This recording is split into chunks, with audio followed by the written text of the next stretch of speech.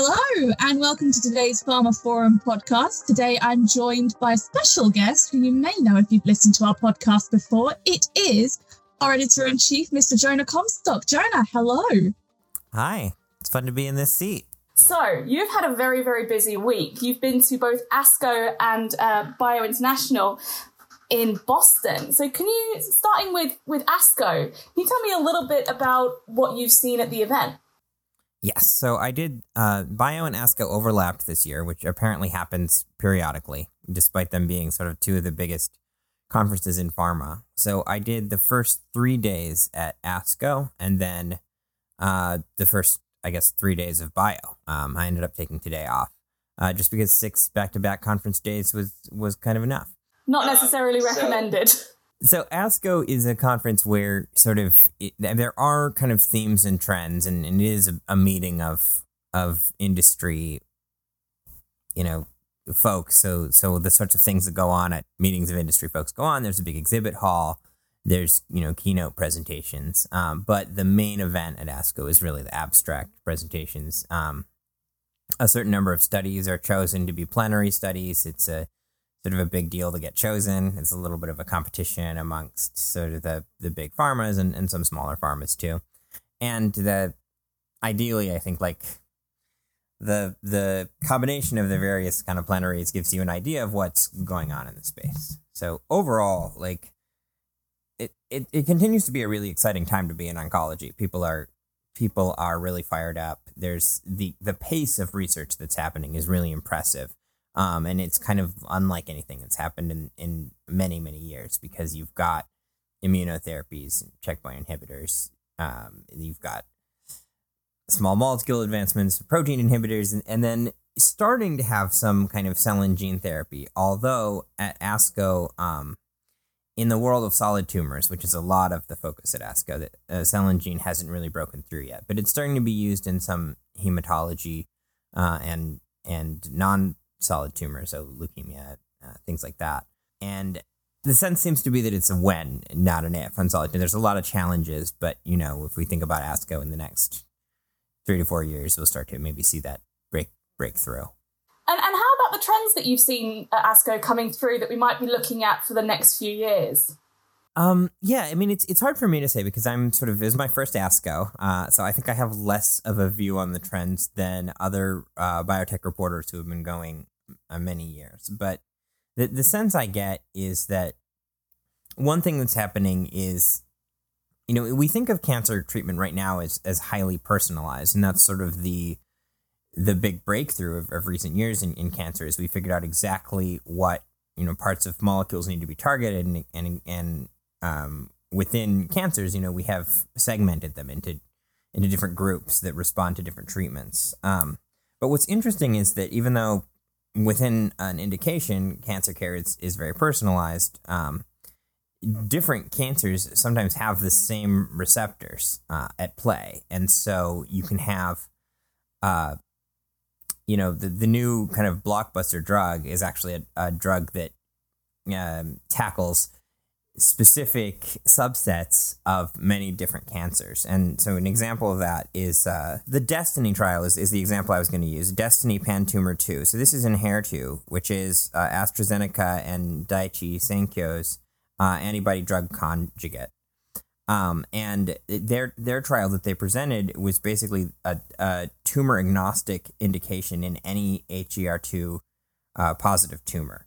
And they're not the first to sort of explore something like that. But if this trial were to translate to a regulatory approval, obviously it'd be pretty big for them. And it's not every tumor, but it's a collection of tumors that sort of individually wouldn't be a huge market share, but together represent a lot. So there's kind of two things. There's increased personalization, but also sort of when the current state, and we're going to get back to this when we talk about the Inflation Reduction Act, is the current state of medicine is not like you come out with one drug and then you start working on the next drug. It's like you come out with one drug and then you try to find all the possible indications where that drug could be useful. And a lot of the presentations were about like, that idea of like additional indications. A couple other particular ones I want to talk about There was so much talk about this ADAURA trial, which is also AstraZeneca in non-small cell lung cancer. And that's actually a drug that's already approved, Tagrisso, in a indication that's already approved, but it was approved based on disease-free survival. And apparently that was not sort of like a sufficiently compelling outcome measure for a lot of oncologists, because disease-free survival, contrary to kind of what it might sound like from the words, doesn't actually always correlate with overall survival. So you can be disease-free at the end of the trial, and then it can come back again. So overall survival is the gold standard, and they were able to demonstrate a 51% increase in overall survival across all groups. So any way you slice the cohort, male, female, older, younger, smoker, non-smoker, which is important in lung cancer. And 51% is like apparently pretty unheard of. So people were very excited about that trial. The other one that people were very excited about was Natalie, which is Novartis's Kisqali in HER2 negative breast cancer. That was just kind of overall really good numbers. Increase in invasive disease-free survival, 90.4% versus 87% in the control group. That's an example of another trend, which is, in addition to sort of moving to different indications, a lot of companies that have a drug approved for metastatic or advanced stage cancers are trying to get it approved to the adjuvant space. So for early stage and for sort of maybe preventative is the wrong word, but you have surgery, you have chemotherapy, and the big challenge is making sure the cancer doesn't come back. And so a lot of these drugs, in this case a CDK4/6 inhibitor, can be used in this adjuvant setting to treat the cancer and keep it from coming back. And so this Natalie trial proved that there's for this drug Kisqali, there's a potential application there. And just like expanding to multiple indications kind of expands your market for the drug, being able to move from metastatic to adjuvant or even neoadjuvant is also like potentially market expanding. So there's a lot of trials about that. And there's one more trend I want to talk about, which this one I haven't heard as much discussion about in the press, but I think is very interesting. There was one trial called Prospect, and it was in, I think, colorectal cancer. And what's interesting about this trial is there was no new drug involved. It was an existing kind of cocktail of drugs, but what they were trying to prove was that these drugs could work without radiation or surgery. So it was a different treatment regimen, that instead of sort of doing surgery as the first line, started with these drugs. And what they found is that they could have comparable overall survival rates without subjecting nearly as many patients to these really kind of toxic and aggressive forms of treatment that are the standard of care across so much of cancer care, chemotherapy, radiation, and surgery. And I want to get it right in terms of exactly which of those things this one was what they were avoiding in particular in this trial was pelvic irradiation. And in the rectal cancer area, pelvic radiation is especially detrimental because it can lead to infertility in both men and women. So if you have this cancer when you're young, that's a pretty big impact on your whole life. And in addition to all the other toxic effects of radiation. So in this trial, they were able to show comparable outcomes, but the number of patients who actually ended up needing the radiation was like quite small compared to standard of care when all of the patients would have gotten it. So I think, to extend that to a trend, this idea that like there have been so many advances, both in sort of these anti-cancer drugs and also in imaging and in surgery, that like we can start to look at the stuff we do now that works and not just think about does it work, but like, do we need it?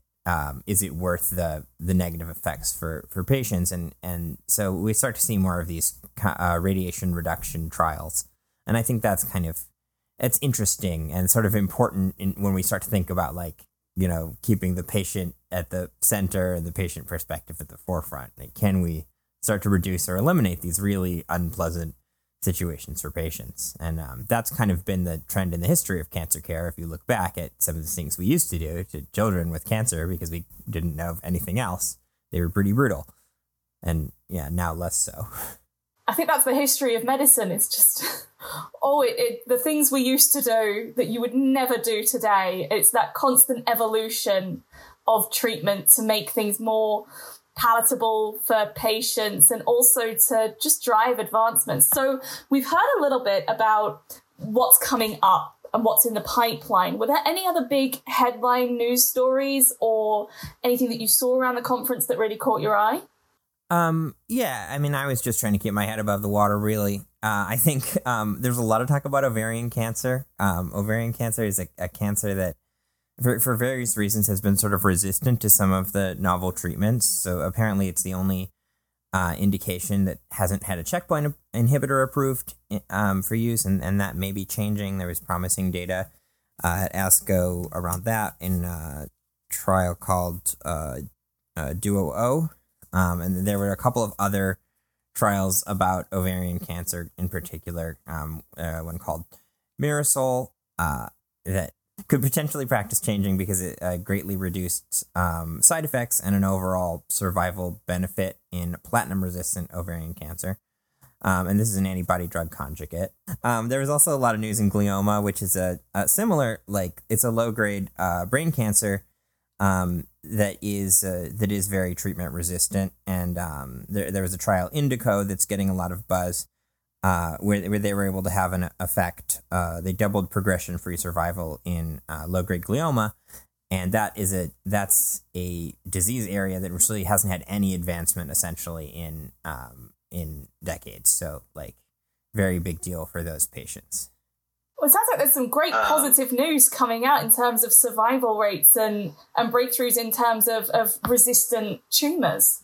Yeah. I mean, we're at this point where it feels like these doors have been opened in oncology with sort of some new ideas for treatment modalities, and everyone's just sort of pursuing them across different indications with different mechanisms of action. I don't want to undersell the novelty of any of this, but it's all kind of in in certain lanes as it goes with science. You make the big breakthrough, and then there's a lot of breakthroughs that can kind of follow off of that. And we're still in this sort of period of optimism and of a ton of kind of possibility. Well, that's the exciting place to be, is it not? In oncology is the possibility. Yeah, for sure. I'm sure, I should plug that we're going to have video interviews that I did at ASCO going up for the next few weeks, and you'll be able to get sort of more in depth on some of these trials I've mentioned and some of the ones I haven't. Sort of from the horse's mouth. I let the folks talk about it, the scientists talk about it, and they'll be able to be much more sort of expansive and accurate than I am right now trying to remember all these details. So I encourage you to check those up as they go up. Different from some of the video coverage we've done of other shows like JPM, this is all going to be quite R&D and science focused. So a lot of good detail in those interviews. Fantastic. So if we move slightly away from ASCO to start talking about the more recent event that you were at, which is BIO, what were people talking about at the event this year? So the big obvious answer to that, and this honestly extended to ASCO as well, which is a little shocking given that ASCO is more of a science conference, is the Inflation Reduction Act. That is all pharma can talk about. It is, so, okay, very briefly summarize. It's a big legislative act in the U.S. signed by President Biden a few months ago. There's a bunch of provisions, some of which everyone kind of can get behind, towards the goal of lowering drug prices. We really, when we talk about the controversy in the Inflation Reduction Act, much of the time we're talking about one particular provision, which is the Medicare negotiation provision, which in theory says that Medicare can negotiate drug prices on a subset of drugs, starting with 9 with a few more added. The problem is this word negotiation is quite contentious because if they choose not to negotiate, they get hit by a obscene excise tax, which basically means they have no choice but to negotiate. Of course, the other choice they have is to not sell drugs to the government, but Medicare and Medicaid represent such a huge part of the prescription drug market that that's not really a real choice. So it's basically like lose all your money, or pay whatever price we set. And under those conditions, the pharma companies believe that there's no real reason for the government to engage in good faith negotiation. Therefore, this will just be government price setting, cloaked in the veil of negotiation. And the big thing that happened this week is that Merck sued the government over this, saying that this law is a violation of the First and Fifth Amendments. The First Amendment, because by forcing pharma companies to sign something saying that they agreed in a negotiated agreement when it wasn't legitimately a negotiation, that violates their freedom of speech, which is a little bit of a that one people aren't buying a lot. But the Fifth Amendment one involves the government's constitutional requirement to compensate people for seized property at fair market value. And they're basically making the case that at this point, the government is essentially seizing these drugs from them and not paying a fair market value. So it sounds pretty kooky on the surface, but if you read the lawsuit, which I would highly encourage you to do because it's an entertaining read, I think Merck has some grounds here, and I think it's actually not cut and dry how it's going to go. But what's interesting is that Merck sued as Merck and not with pharma, not in a joint plaintiff suit with other pharma companies. So the door is open for anybody to join them. So we could see, pharma versus government legislation like we haven't seen since the opioid crisis, but just very different. It's certainly a big story that's going to be developing over the coming months because litigation takes ages. So there is plenty of time for this to change as we move forward. We're just at the beginning of it.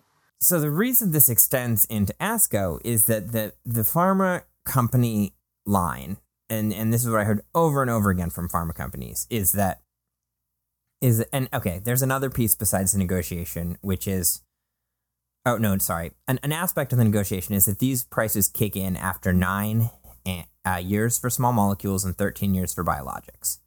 That's when the negotiations kick in. So the worry is that this is going to have a chilling effect on R&D.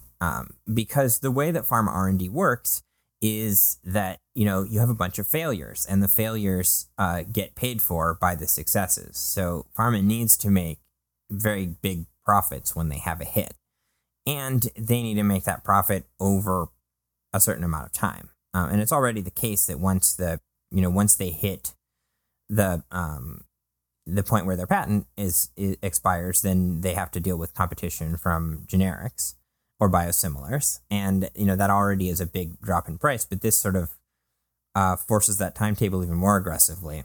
And the problem is what we talked about before, where, pharma companies now are creating a drug in a narrow indication and then expanding it out into wider indications. And so the curve of their profit just gets, kind of bigger as the drug stays out for longer. If they suddenly have to, have a cap on what they can make off of a drug, suddenly it's not a good strategy to come out in a narrow indication first, because that starts your clock, and it might be 5 or 10 years before you get the wide indication out. And at that point, your clock's already expired and you can only make whatever the government set. So either companies are going to delay releasing their drugs until they've got them cleared for many indications, which would be bad for patients and difficult for pharma companies in terms of cash flow, or they are going to waste time, instead of coming out with new indications for the same drug, slightly modifying their drug so that they can restart the clock when they come out, which both wastes a lot of energy and introduces potential safety issues. So the big problem is that the way that the bill is engineered, and this is again the pharma perspective, which of course can and is argued with, the way that the bill is engineered just isn't coherent with the way that pharma companies make money in 2023. and the way that they develop drugs and release drugs. So there were many, many panels about this, and they were all quite one-sided, preaching to the choir panels, with the one exception being FDA Commissioner Robert Califf, who took the stage in a main stage session yesterday, who obviously was taking the government's side for the most part. And what did he have to say? Well, so I went to another conference a few weeks ago, the Frontiers Health Conference, and they also had a panel on the IRA. Not Frontiers, that's our conference. That's coming up. The Financial Times conference, and they also had a panel on the IRA, and they actually had a patient advocate on the panel who actually argued for the act. But basically, the argument is twofold. One, like, okay, so innovation is going to be impacted, but right now, patients can't afford the drugs that they need to survive. So, which is a higher priority? Getting me the drugs that already exist that I need to live, or making sure that there are new drugs coming out later? Like, that's for patients, That's the thing that is most important, is can I get hold of what is going to potentially save my life? But of course, that's sort of short-sighted if you're a patient for whom the life-saving drug hasn't been developed yet, which is, some patients. And I mean, I should add, one of the panels I went to was specifically focused on the rare disease space, where this is uniquely harmful because of the way that, of everything I just said, I guess, applies in many ways more stringently. And the government tried to head that off by creating something called the orphan drug exception. But perplexingly, the orphan drug exception is limited to orphan drugs that have exactly one indication. So if they're operating in this way, then they also get screwed. And apparently the reasoning behind that was to avoid turning the exception into a loophole that any pharma company could use as long as their drug targeted at least one rare disease. So this stuff is complicated, but the overarching complaint is that the industry wasn't consulted enough about this. Patient groups weren't consulted enough. The legislation is well-meaning, but is not going to ultimately have the effects the government wants it to have. But I think underpinning this, and I wrote a whole column about this that we can link to in the description, is this tension between affordability and access and funding innovation. And I think as long as we see this as a binary where you have to be on one side or the other, it's, it's not going to get solved. Califf's point was like, yes, we lead in innovation in the United States, in pharmaceutical innovation, but we don't lead in health. Like, our health outcomes are lagging, and they have been getting worse for years. So why is it that we're, producing all this innovation and not seemingly benefiting from it? And that's one way to look at the access and affordability and cost challenges, because the United States has some of the best care in the world, but people in the United States often don't have access to it. And that is everybody's problem. And I think this was a big stick way of making sure pharma knew that it was their problem. And the only way they're going to get things changed in terms of this act is by finding another way to solve that problem. So it's going to be negotiation, just in a different area than says in the legislation. Unless they win the lawsuit. Then maybe it's just back to business as usual. I don't know. So if we bring it back a little bit to bio, we've heard about the IRA Act, but the IRA Act, the Inflation Reduction Act. Looking at other areas, there's been huge trends towards accelerated approvals. Were there any indications that this is something that is still concerning pharma companies in the industry? So in addition to Califf, there were several other FDA folks. The directors for the Center of Drug Evaluation and Research and the Center for Biologic Evaluation and Research, CEDAR and CBER, were also in like a town hall. And the things they talked about were, many things, but some of the main ones were accelerated approvals and advisory committees, which are just apparently very. And I also went to a nighttime session that STAT put on at ASCO, and they also had an FDA, a fourth FDA person there, and they were also asked about both of these things. So these are kind of the big things we want to know from the FDA. So when it comes to accelerated approvals, I think that the industry is like kind of excited that the accelerated approval pathways exist because the pace of innovation is so rapid right now, and we want to get these drugs out to patients faster. But the sort of implicit agreement with accelerated approval is that if you have a promising study with a good surrogate outcome measure, so something that is not sort of definitive, but probably says if this measure is good, then this measure is probably also good, then you can start marketing the drug. But you have to do a confirmatory trial where you give them that gold standard data later. And basically, the industry has not been very good at doing the confirmatory trials. They get the drug out in the market and they sort of dare the FDA to take it off, and they just don't do the trial. And the FDA is pretty annoyed about that. And one of the reasons for this is that, imagine you're a patient with a deadly disease and your doctor says, hey, you can either take this drug that's in the market, or I can put you in a clinical trial for exactly the same drug and you have a 50% chance of not being on it. How are you going to recruit for that trial? Who is going to opt in to, the 50% shot at the life-saving drug when they have the 100% shot on the table? So, the whole thing has sort of this fatal flaw. Whether that's the only reason they're not doing these trials or not, who knows? I mean, the reason you do a trial is so that you can market your drug and make money off of it if they're already marketing their drug and making money off of it. So that's the big thing with this accelerated approval is the FDA wants to, the government, including the FDA, wants to create some incentive for companies to actually do these confirmatory trials. And now they're starting to talk about maybe CMS, which is the Center for Medicaid and Medicare Services, the big government payer, providing that incentive by allowing Medicare to pay less for drugs that have only been through the accelerated pathway than they do if those drugs have been through full approval. So basically create that incentive. So there's this interesting, people in the industry want more accelerated approval. FDA is sort of we've given you accelerated approval and you have not fulfilled your side of the contract. So what are we supposed to do? And it's a hard situation because you do want to keep focused on the patients, but there's a lot of kind of political maneuvering here that doesn't have much to do with them.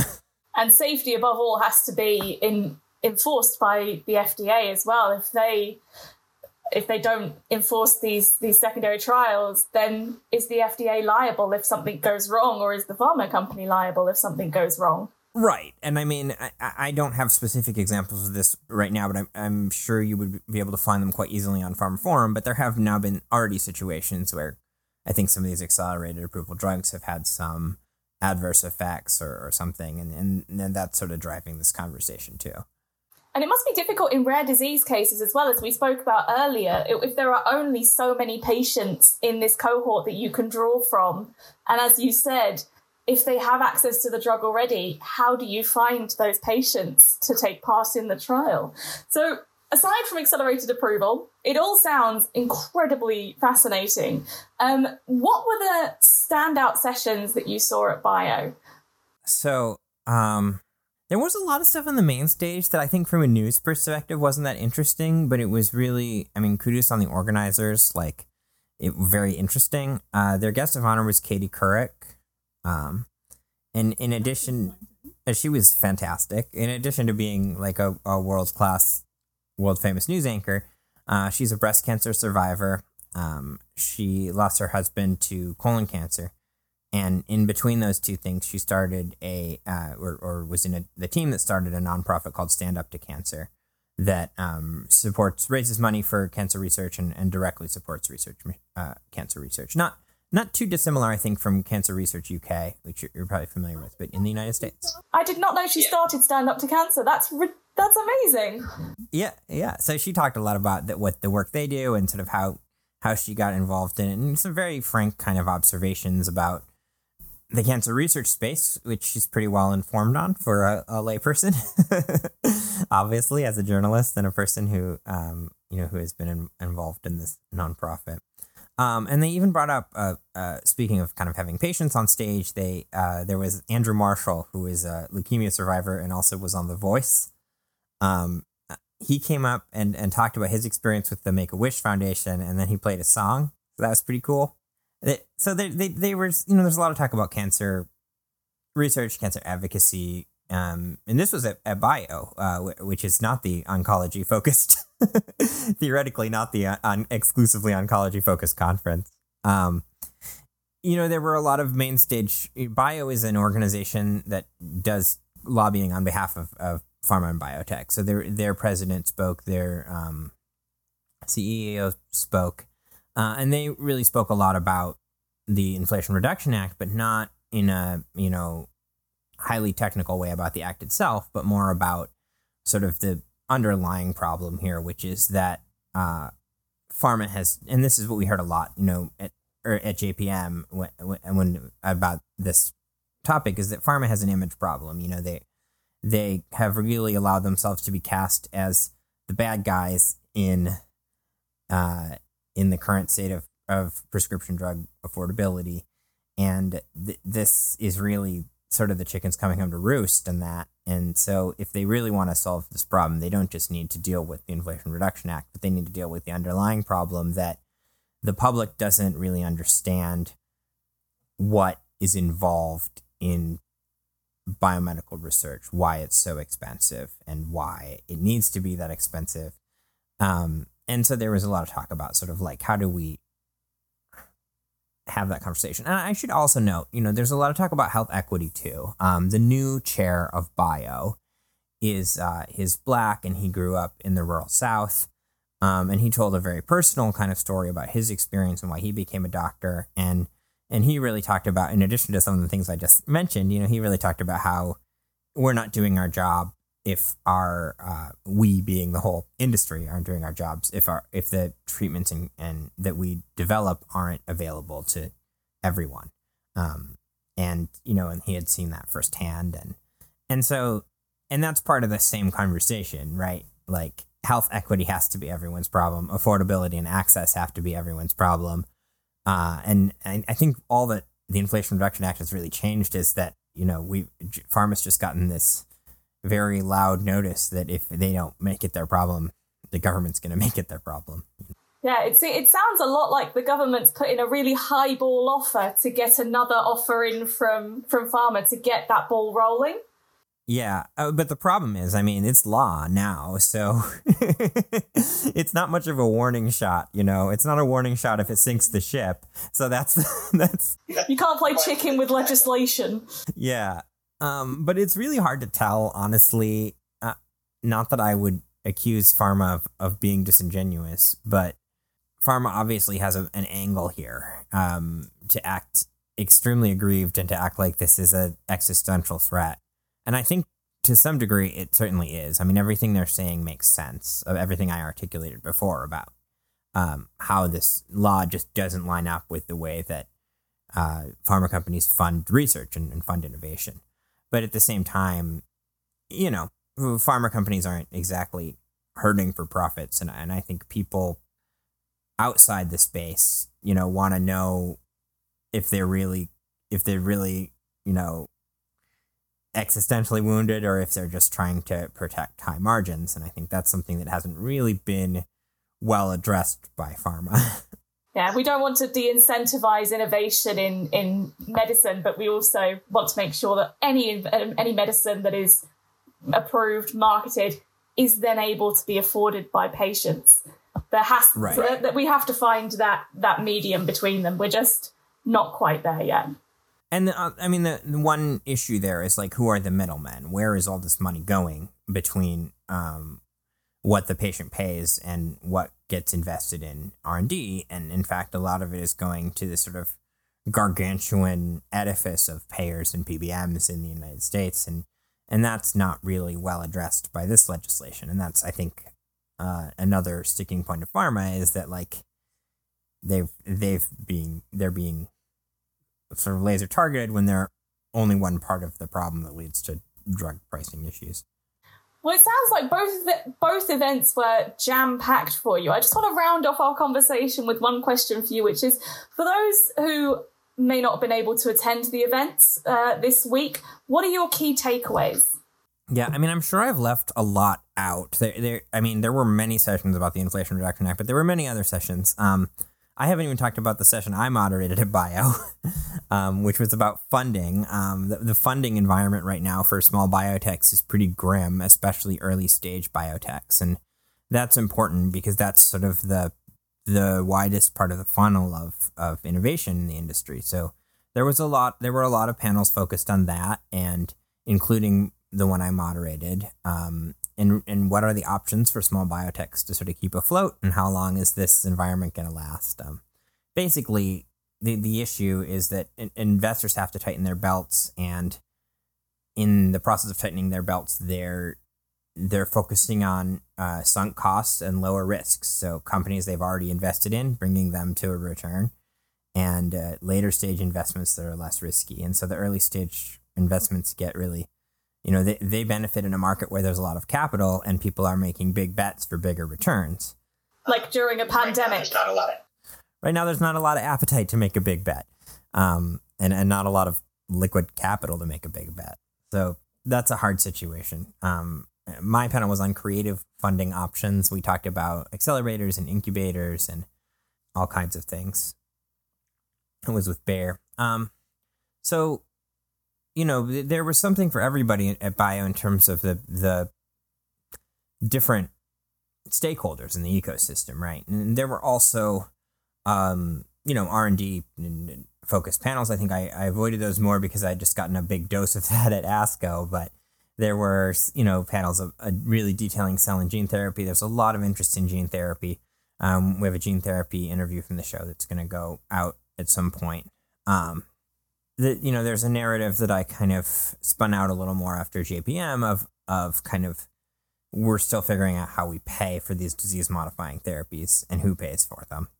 Didn't hear too much discussion of that at BIO, but I think it's definitely still in the air. Overall, if I were to sum up, ASCO was a great experience. It was a really nice reminder of like what's at the heart of all this. Like, it's a conference full of practicing oncologists. They see cancer patients every day. And then they come to this conference. And so there was nothing abstract about these presentations. They were talking about saving the lives of, patients that they clearly could put faces to. I think at some of the more industry business focused conferences, we start to have more layers of abstraction away from that. And that's reasonable and understandable. But ASCO kind of gave me a lot of hope because there's a lot of innovation happening. There's a lot of really dedicated, driven, skilled people. And there's a lot of kind of camaraderie, even though, pharma companies are all competing with each other, but they're also all working together to, cure cancer and fight these diseases. And I think a conference like this is all about, there's an element of competition, right? Who gets the plenary sessions, but it's really all about like, oh, that's a great idea. Can we do that too? Or can we use that? Or can we combine this with that? I mean, pharma is a very collaborative industry. Look at what they did to get the COVID vaccines out. Like, and I think part of that, and I talked to someone about this at one of the many interviews that I did, is that like when you're dealing with medicine and life and death, like it's not really ethical to not work together if working together saves and benefits patients. So you got to protect your proprietary information. Some of the silos are necessary, but I think they're really thinking about what silos are and what silos aren't, and how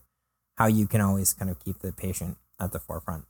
BIO was a good conference to get a sense of, I think, what is keeping the industry up at night, what they're worried about. And I think at this point, as the implementation of the Inflation Reduction Act gets closer, really a sense of just like, and I may write a piece on this, what's done is done. What do we do about it? Right. There's this big kind of existential threat to the pharma innovation.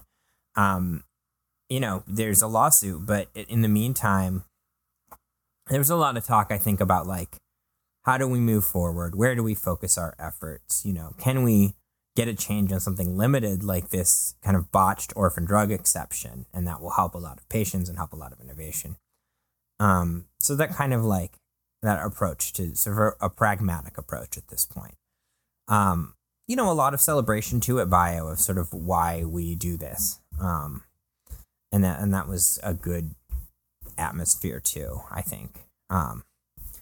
The funding environment is a little rough, but like it wasn't like a a funeral there, even amongst the small biotechs. They're excited about what they're doing. They're just hoping they'll be able to find a way to keep doing it. I didn't talk much about tech stuff. And there was a lot of conversation about AI. I didn't find a lot of it to be super new or productive or interesting, if I'm being really honest, at least on the panels. I did ask a lot of my video interviews about AI, and all that's going to be in the deep dive, as you know. Cancer X, which is part of the Biden cancer moonshot, announced their cohort at ASCO. And what they've done is pretty impressive since they were initially announced at another conference, and they've already got something like 91 stakeholders and from across the industry, really working together towards the goal of figuring out how digital technology can improve cancer care and access to cancer care. So this is sort of the side of the cancer moonshot that isn't focused on developing new therapies, but is focused on optimizing and maximizing the therapies we have and making sure they're available to all people at the sort of lowest cost with the least overhead. And how can we use telehealth and digital health and better data to solve that? And that is all going to be in a big piece that I'm writing for our oncology deep dive. You beat me to plugging it. Yeah, look forward to that. I should just say that initiative is led by Jennifer Goldsack, who's been on this podcast a couple of times from Dime, and Santosh Mohan, who I think has never been on this podcast, but he should be, and he's currently at the Moffitt Cancer Center, and he and I have known each other for like a decade. We came up together I was covering digital health, and he was sort of innovating it on the provider level, and he's one of my favorite people. The two of them are two of my favorite people, so I was very excited to hear that President Biden had put them in charge of this thing together, and I'm pretty bullish on it. That's really exciting. Thank you so much for joining me for the podcast recording today. As Jonah mentioned earlier, there will be more extensive coverage on the website. There'll be plenty to hear from both ASCO and BIO. And the other plug is that there'll be more to talk about with Cancer Moonshot and Cancer X in this upcoming deep dive, which will be published at the end of June. Thank you very much for listening, and we hope to see you soon. Thanks so much, Eloise. It was good to sort of. We're recording this on Thursday, literally the last day of bio. So this is all very fresh for me, and this is sort of my info dump. But I hope it was helpful for you, and I hope it was interesting to the listeners. That concludes this episode of the pharmaphorum podcast. You can find more information about this episode, including a download link and information about other installments in the series, at pharmaphorum.com/podcast. The pharmaphorum podcast is also available on iTunes, Spotify, Acast, Stitcher, and Podme, where you can find and subscribe by searching for pharmaphorum. And don't forget to visit our website, where you can sign up for daily news and analysis bulletins, and to follow us on Twitter at pharmaphorum. Thanks for listening.